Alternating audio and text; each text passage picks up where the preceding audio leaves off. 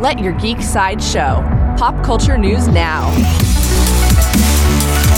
Hi, this is Andrew, and here are your pop culture headlines. New from DC, HBO Max released the first exclusive clip from Peacemaker. The first exclusive clip reveals Peacemaker's bald eagle sidekick named Eagly. It also reveals Peacemaker's dedication to his costume, which he insists is in fact a uniform. Peacemaker will shoot onto HBO Max in January 2022. Coming soon from HBO Max, HBO Max released the first official teaser for House of the Dragon, their Game of Thrones spin-off. We get to see just a few quick clips of the show as a voiceover proclaims, "Dreams didn't make us kings, dragons did." House of the Dragon will fly onto HBO Max in 2022. For fans of video games, Nintendo has officially announced the final character that will be joining Super Smash Bros. Ultimate. The iconic Keyblade wielder Sora from Kingdom Hearts has arrived to the battlefield.